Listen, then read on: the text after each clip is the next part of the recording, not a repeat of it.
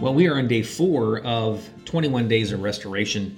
If you're fasting, by the way, how are you doing? Hope you're doing well and you're sticking to it. It's not an easy thing to do. So today we're reading Isaiah 58 verse 7.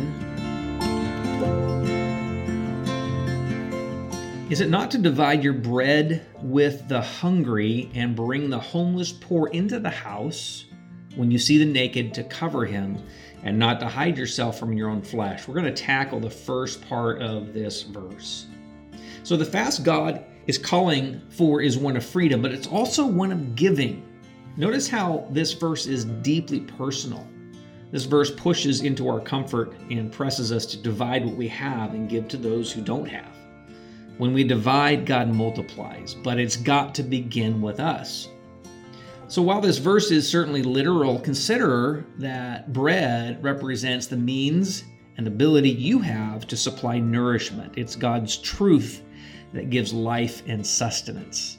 So consider those who are hungry and those who lack the bread of truth and encouragement. Basically everything that results in life.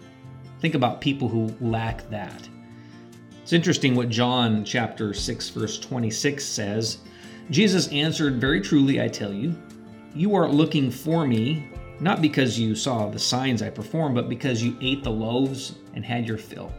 Do not work for food that spoils, but for food that endures to eternal life." I'm going to read that part again. Work for food that endures to eternal life, which the Son of Man will give you.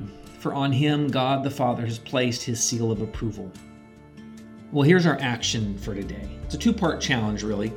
On this day, my challenge to you is to pray that God shows you someone to whom you can give food. Simply, practically give some food. Your church probably would know of a family in need, and maybe you live in a neighborhood where folks are poor during this time of a recession. Things are incredibly tight. So a bag of groceries is a small price to pay to bless somebody else. And because you're fasting, if you are fasting, it means you're not spending money on the food you would normally eat. So whatever you would spend on that food for those meals, spend it on someone else. And by the way, when you find that person that God leads you to, make sure to get their name, just a way of getting hold of them later, because it might be the beginning of a relationship. The second part is, instead of food, consider giving your talent to clean a yard, trim a tree, install smoke detector batteries, mend a fence, cook a meal, invite neighborhood kids over for a play date with your kids. The list goes on and on and on. Right now, I'm helping my neighbor.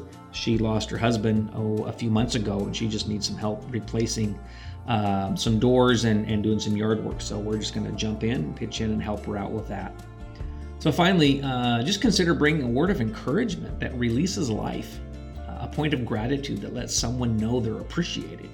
Because words are life. Words give life. The power of words is amazing. So take time today to just pray and say, God, how do you want me to give? How do you want me to give?